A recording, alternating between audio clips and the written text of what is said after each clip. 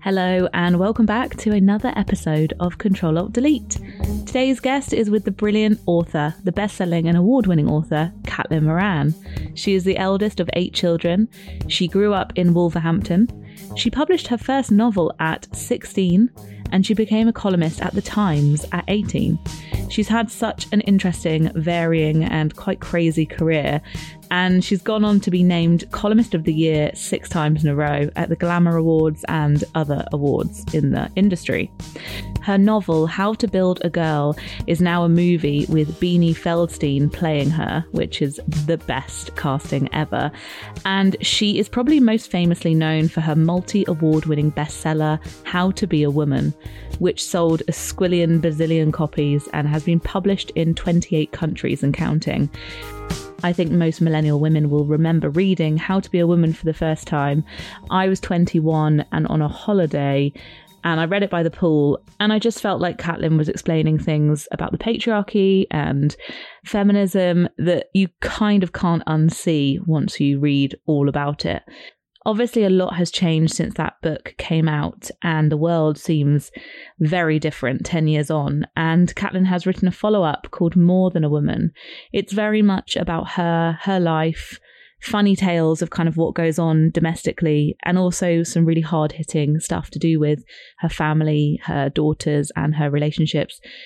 There's a lot of seriousness within the book, and I think Caitlin does a great job of making humour her vehicle for kind of telling her story and telling the truth. So we discussed in this episode why she decided to write another memoir now, how she chose what to put in the book and which stories to tell, and really just how much she's changed as a woman and as a writer in the 10 years since How to Be a Woman came out. So I hope you enjoyed this chat. It was done over Zoom on a sort of dark and gloomy night, but it felt like quite a cozy chat. So I hope that comes through. Anyway, hope you enjoyed this episode, and I will see you again next week.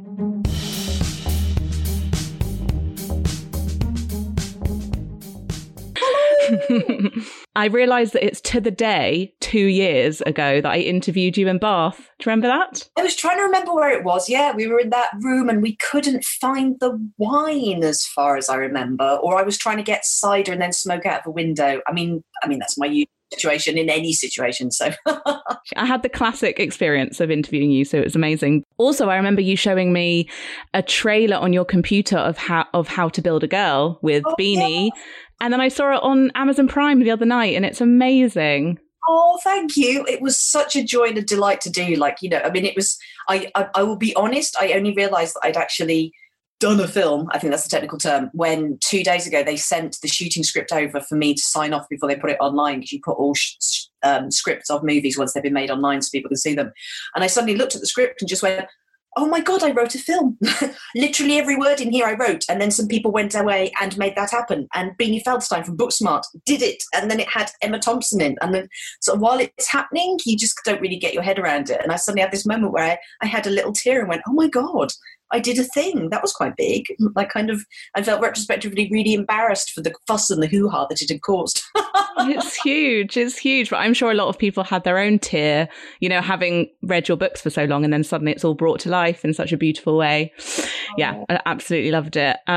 So we're here to talk about your new book, More Than a Woman. And obviously everyone lost it when the announcement came out, because I think everyone remembers how old they were and where they were when they read How to Be a Woman. So it's 10 years on. It's crazy. Does it feel like 10 years? Well, that was quite weird. Yeah, when it was about 8 years ago that someone went, it's coming up to a decade since that came out. And obviously I had thought it came out about 6 weeks ago. And that was what started me thinking, because I'd always thought that I probably would write a sequel to How to Be a Woman, but I thought that it would probably happen when I was 80, and that 90% of it would be about the menopause, and then the other 20% would just be about dying, because I didn't know that there was this whole middle section that between being young and screwed up and trying to work out sort of, your sexual style and your feminism and how to sort of find good friends and love, and dying, which is your middle age, which is an entirely different bag of fish. Which is a phrase I'd like to popularise, which does need a whole book explaining it to people and just giving middle-aged women some fun like a sort of part of the reason for doing it was just realizing that when I looked around for sort of any templates about how to deal with middle age or any middle-aged heroes, that we're generally very poorly served in culture for middle-aged women who are sort of getting shit done together. We've got loads of young hot messes whom I love. We've got Fleabags and our I May Destroy Yous and I Hate Susies, and there's been a boom time for brilliant messy young women sort of like sorting out their lives and being sort of truthful and messy. But like once you get to middle age, there's nothing. You're either kind of a mum in a sitcom going, oh, look at the mess you've made, Gary, or you're a kind of kick-ass boss who has 3 lines in a film, and that's it. And I was like, no, there's a whole hinterland here that I need to talk about. And so I simply got the laptop out and started typing. It's funny. The opening chapter, I was just laughing out loud. I think that chapter, a lot of people have said, it hooks you in because you're just on the floor laughing, and you was just so funny. And you meet your old self 10 years ago, so mid-30s. Yes, so 35. It's the day that I finished writing How to Be a Woman, and me now at the age of 45 goes back to visit me at the age of 35 on the day that I finished How to Be a Woman, sitting there smugly going, yes, I think I know everything about being a woman now, and it's going to be the easy bit. Middle age is just going to be sitting around and having long lunches with gal pals and wearing a pair of elegant linen trousers that somehow miraculously won't be creased around the crotch, and I'm just going to have a fabulous time. And of course the me now goes back to tell my younger self that that's not what middle age is at all, because what you realize as you get older is that when you're younger, the luxury that you have is that your problems are your problems. It's just stuff that you're screwing up or you haven't worked out, and the stakes are relatively low because it's just you. When you get to middle age, your problems are everyone else's problems. You've got parents who are ailing and getting ill and confused or maybe dying. You've got teenagers whose lives are exploding. You've got friends who are divorcing. You're possibly trying to keep a relationship together, and you are an unpaid carer and lover, and your job is basically to hold the threads of society together with your hands for no pay. And that's what being a middle-aged woman is. Seriously. I mean, you forget, don't you, that it's middle-aged women pretty much that literally hold like society together. And the book is obviously talking about quite deep and serious topics, as we'll discuss later on. But I wondered if you could talk a little bit about why you do write with such humor. I mean, you are... One of my favorite things you wrote actually was quite randomly that article you wrote about how you couldn't stop listening to Get Lucky. And I think about it all the time. It just makes me laugh. But I think humor gets the message across in a more powerful way in some ways. Yeah, well, I mean, I think there's a bit of a misunderstanding about sort of what feminism is, or who can do feminism, or the right way to do feminism. Like, I do sort of sometimes have to remind people that feminism isn't a science. Like, you can't look through a special microscope and see the feminist isotope. It's not something that we've discovered. There are no laws of science to it. There's no Bible of feminism or God of feminism. There isn't a feminist city. It's just women and men, occasionally, across the world, identifying a problem to do with gender and then naming it and discussing it and consciousness raising about it, and then hopefully providing some solutions, or starting a conversation so other people can go, oh, I have that problem too. I've got a solution for it. So it's this entirely crowdsourced cultural event. And sometimes I get people sort of saying that I'm not a proper feminist, or that I'm not doing feminism correctly. And it's like, well, where have you written this definition of what feminism should be? Like, I believe that if you're trying to talk about the problems in people's lives and how you might solve them, if you possibly can, why not make it entertaining and funny and warm and inclusive, as well as full of facts and sort of outrage and anger and sympathy and consciousness raising? Like, I think women deserve for the idea of them being equal and them progressing in society to be readable and enjoyable and friendly. If you try and hide all the feminism away in a cool academic secret place in books that only 20 people want to read, I love cool, hardcore academic feminism. It's totally necessary, but we have room for all the types. And I'm very happy that, time after time, I get people coming up to me going, I didn't know what feminism was, and I didn't know I was a feminist, and I picked up your book because it looked funny, and then I learned some stuff, and now I am a feminist, and I believe in feminism. Like, very happy for that. I'm happy to be that kind of feminist. And I think that's what people would describe how to be a woman. The fact that it was this like gateway drug into everything else. And I think that's what you do so amazingly is, if you're sat at home watching Lorraine, you're having a laugh about it. And then you think, I'm going to go and read up on this a bit more, because I think you've said in the past that feminism is like a patchwork quilt of everyone doing their bit. I suppose someone thinking, oh, this is a 10 years on of feminism, where have we got to? It's not like a polemic on the global feminism. It's your bit. Totally. And it's not completely diverse and representative, because I can't think of anything in all of human history and culture, whether it's written by men or women, that has included the experience of every single man or women in the world. Like, kind of, you can't. Like, kind of, I'm always going, look, this is my experience. I've generally tried to write about things that would generally be experienced by women, no matter what their colour or ability or sort of socioeconomic bracket. But, you know, it's of course, it's just generally stuff that I've observed and stuff that I know about. And, you know, and if there are other people out there from different backgrounds who've written about the different experience of being a woman, then I believe that it's my job to give them a platform and talk about them and to let them tell their stories. But I have a deep uncomfortableness with trying to tell other people's stories or trying to represent other people. Like, that's incorrect. I mean, from a business point of view, that's their story.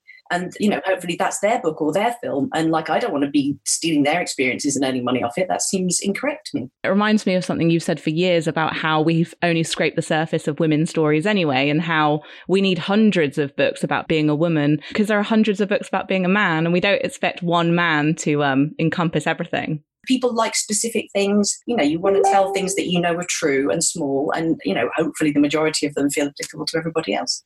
Yes. There's so much in this book, from, you know, some really amazing storytelling about your family to literally the bit in the book where I thought I was the only person on the planet who had a boyfriend that sneezed really loudly. Very specific. Yeah, the things that have got the most traction have been, people going, my partner sneezes and coughs and vomits insanely loudly. We have the same reflux systems and sinal systems, men and women, but why are men so loud and women so quiet? The stairs system is another one that has caused a lot of identification and rage, because women know what the stair system is. You put something at the bottom of the stairs, and then anybody who's walking past with free hands picks up the things that are at the bottom of the stairs and takes them to a top. It's a very simple system, which all women know, but men, it seems, do not. Because the amount of men, when I went on Saturday Kitchen on Saturday and explained the stair system, I just had hundreds of men in my timeline going, oh, that's what it is. Because I've just been climbing over all the stuff at the bottom of the stairs. Like, I've been like Chris Bonham mountaineering over it. Like, I've had to stretch over 5 stairs with my legs to get past it. I didn't know he wanted me to take it upstairs. So there's been a lot of pennies dropping this weekend, which I've been very pleased about. The best way to get stuff across is through stories. Like, kind of, that's the thing, you know, if you've got an academic theory and you're using all these buzz phrases and stuff, they're very useful, and I read all of those, but, like, kind of, you know, most people don't have time to read that stuff or don't find it fun, which is fair enough. So if you just tell a story about how things like emotional labour play out in a little scenario, so everyone's like, oh yeah, I know that. I didn't know the phrase emotional labour, but I know this. Right, okay, right, I'm on board now.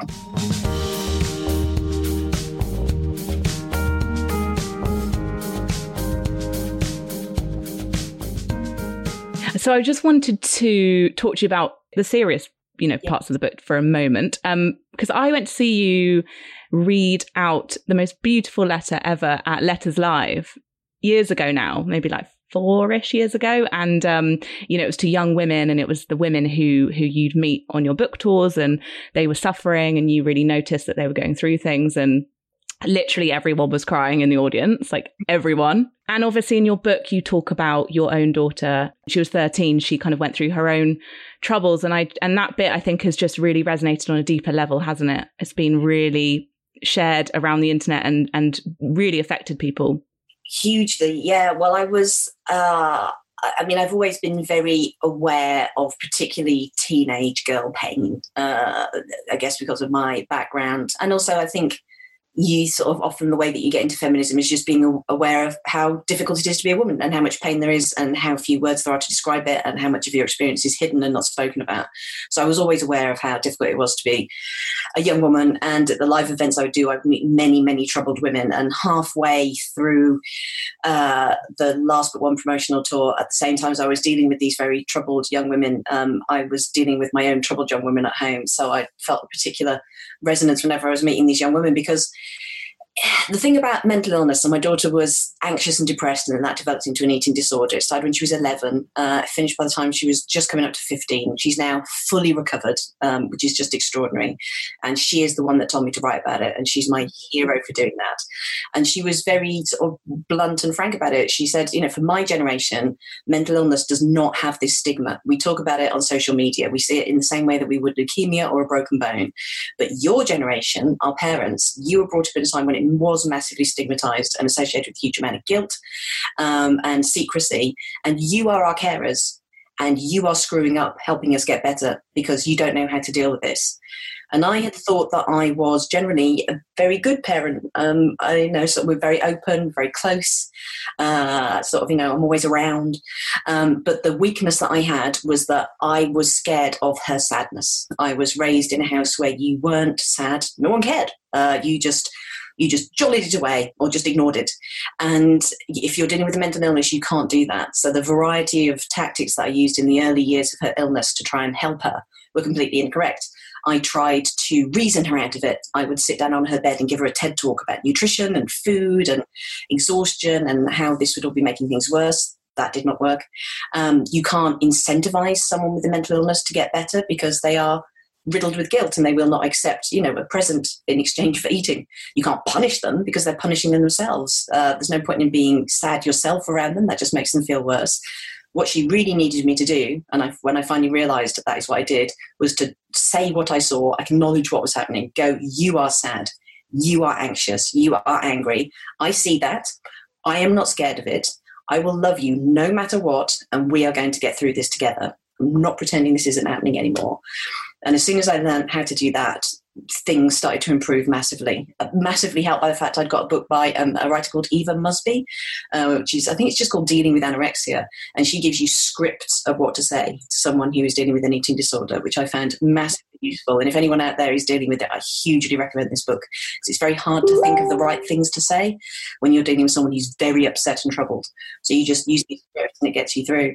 So I was enormously proud when she wanted me to write about it. And the response has been, everything I hoped and a million times more. When we serialized at the time, I had hundreds and hundreds of letters, mainly from parents going, because you have some kind of public platform and you generally present as being, fairly sorted and, sort of fairly settled, the fact that you admitted this had happened in your family finally made me realize that this isn't a stigma and nothing that I've done wrong. It is an illness like any other. And I now feel that I can talk about it and I can get help and I don't feel guilt and I will help my child get better, which for someone who just most of all, even more than entertaining, wants to be useful in their writing, which is what I want to do, was just the best thing that I could hear. I know already that it's helped so many people and it is all down to my girl. So she is my hero.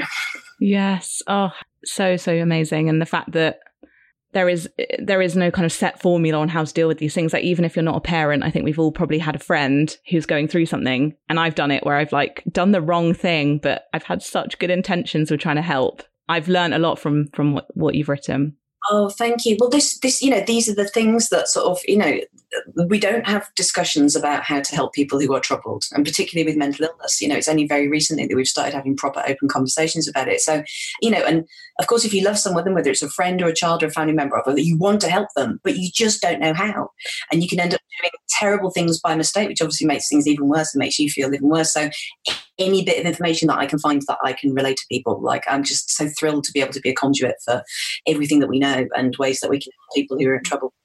Yes. And that is so amazing to hear that she is recovered and doing well and everything. That's amazing. Almost far too well. She was skateboarding on cider last night. So I was like, you are maybe too well now. That was maybe stop being quite so full of life now. But it makes sense that, I guess one of my earlier questions actually was going to be about your writing and how you know whether it's a story that you're ready to tell. So it makes sense that that she's better now, that you could write about it maybe in that way. Yeah, and it was huge because, she was at the height of her illness when I was writing the script for How to Build a Girl. And that led to a lot of the decisions that I made when we were adapting it, because the main character who's based on me is a big girl on screen who's a heroine, who isn't constantly being told by other people what she looks like. Even Rebel Wilson, one of the biggest stars in the world in Pitch Perfect, she's called Fat Amy, and all of her jokes are about her being fat and eating too much. And I was like, I think we don't need to do this anymore. I think we can just show a big, confident, beautiful girl on screen and just let her be living her life and that not be one of her problems. So she looks amazing. You can't make Beanie Feldstein look anything other than absolutely ravishing, even when she's pretending to be me at the age of 16. She just looked incredible, and she's such sunshine. The one thing that I changed from my childhood, other than her not being T's first size, was I made that character wear a top hat, because I wanted a top hat so much when I was a teenager, but all my clothes were from jumble sales, and astonishingly there weren't that many top hats in jumble sales in Wolverhampton in 1986, so that was a little bit of wish fulfillment there.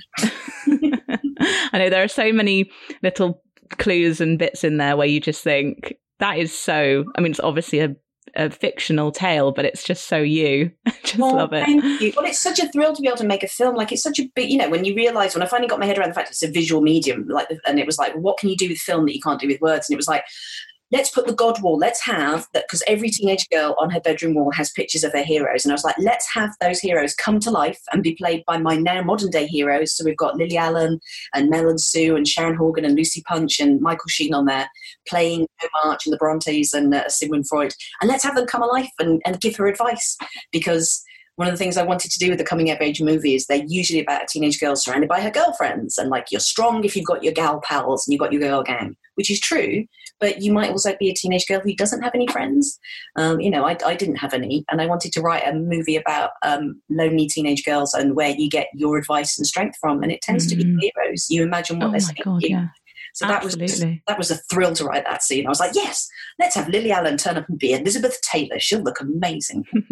Weirdly, I had that feeling again in the pandemic when it first happened. I was like, I'm going to be okay if I've got these 5 books. Right. Yeah. We clearly, that was one of the things that we learned in the pandemic, the importance of culture. Like, especially those first couple of weeks, it was books and movies and songs that stopped us all from going crackers, because all the great artists are just, that's why people, love Bowie so much, when he's just going, give me your hands because you're wonderful, you're not alone. Like, kind of, that is kind of what all artists are saying. You're just going, I want to connect with the world, even though I might never meet you. We've kind of met somewhere in the ether when you're singing along to my song. Hello, friend I'll never meet. Totally. I feel like all of my mentors in life I've never met, and they'll never know, but they've shaped me. But I wanted to ask you quickly about a writery question, because I've got a lot of writers who listen to this podcast, and I'm not going to ask you about your process or anything, but I did wonder, for someone that's been doing it for so long, yes, how is it like a tap that you just switch on now? Can you just kind of sit down and just do it? Because your writing, I feel, is so kind of unique in the way that it just is so energetic and it just bounces off the page. And I'm like, can you just get yourself in the zone now, or do you have to psych yourself up? I had a huge breakthrough with my process, which was because I came to like books and movies and TV writing fairly late, really. So in my 30s, I'd had 2 kids. And it was because up until that point, I thought that if I wanted to write books and movies and films, they'd have to be like the ones that already existed. So it'd have to be something like Star Wars, and it'd have to be about a teenage boy who had a magical force and was out in space. And I was like, well, I don't have a story like that, and I wouldn't know how to, so I guess I'll never make a film. And then there was a point in my 30s where I suddenly went, oh God, no, you don't do things like what already exists, because then you're fighting against a canon and all these other people. What you have to do is turn 180 degrees and go, what doesn't exist? What characters and situations and words and people and stories am I not seeing? And then suddenly that's when, if you have got lots of writers who are listening, hello writers.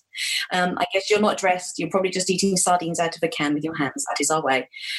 It's start writing a list of what you haven't seen. And suddenly you just never run out. Like, kind of every day you read a newspaper and you're halfway through, you're arguing, go, but why didn't they ask this person about it? Or this has got nothing to do with these people. What about them? And then you go, oh, okay, I'll be the person that speaks for them or talks about this. Like, you're looking for taboos, you're looking for voids, you're looking for silences, you're looking for secrets, you're looking for the things that when you and your friends are in the pub, they bang the table with their fists and go, why doesn't anybody ever talk about this?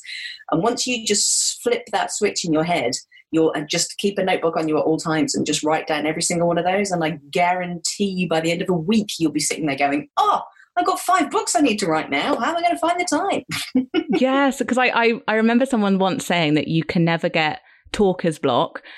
So you can't really ever get writer's block, because if you can speak, you can write. And I think reading How to Be a Woman, all those years ago, made me want to write, because you were kind of breaking the rules. We're told to write in a certain way sometimes. Yes. And it's boring.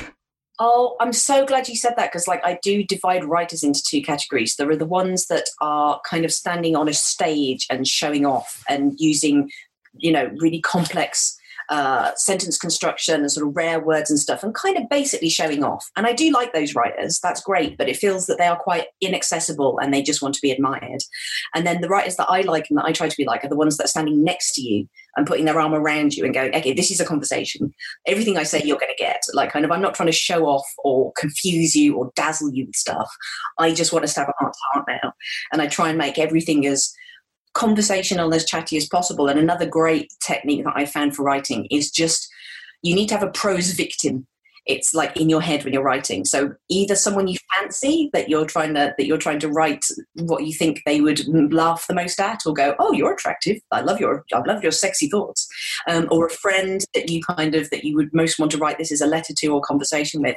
And if you're just writing at one person that you love or admire, they can be living or dead, they can be real or fantasy, then that tends to clarify in your head what you want to say and how you want to say it. You're like, I want to make Mark Ruffalo want to have sex with me. Okay, then I must write a lovely sexy thing to Mark Ruffalo. Or I want my friend to read this and realize the truth about her marriage, so that is how I will write about her.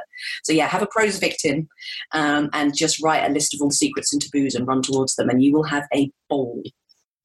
I love that. And it will probably change a lot, I'm guessing, depending on what you're working on. You would maybe choose a different person. Yes. Oh, it's a different person each time. Yeah. Every time there's a fresh one. I've kind of like, I presume by the end of finishing a book or a film or a TV series that my work is done and that person now fancies me and wants to marry me. So I now need to go on and conquer the heart of another. One of them was to try and make Richard Burton fancy me, which would be tricky because he is dead. Mark Ruffalo, there was one that was all dedicated to Gonzo from the Muppets because I find him quite attractive. Bill Murray. I love that yours are always a positive though, because I feel like I've done it in the past where I'm kind of trying to get someone back, or I'm having a revenge of like a school teacher that said I would never write. Well, that sometimes works. Well, I was talking to another writer friend of mine, and I was explaining my theory, and they were like, well, everything that's ever been done in art is either to make someone fancy you or to get revenge against someone you hate. Those are the two impulses. But I don't want to think about the people I hate. I wouldn't want to time of day. I don't want to give them my beautiful words and funny thoughts. Like, fuck them. The reason I hate them is because they didn't get my jokes. So I'm not going to write to them. Yes, exactly. Anyway, thank you so much for your time. I guess this is a cliche question, but I'm going to do it. You've probably been asked it, but do you think you're going to write one every 10 years?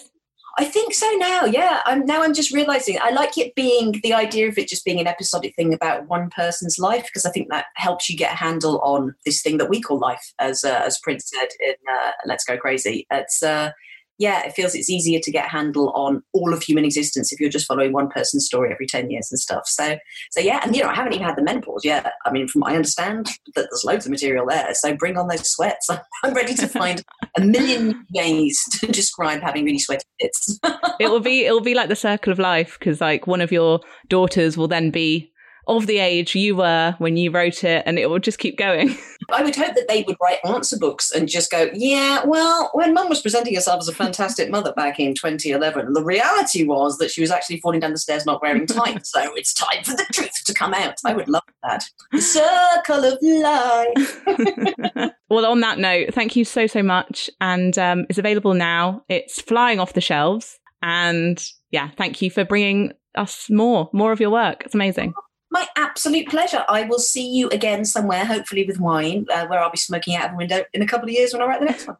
Wearing a top hat. Yes. Thank you. Cheers, my darling. Thank you so much.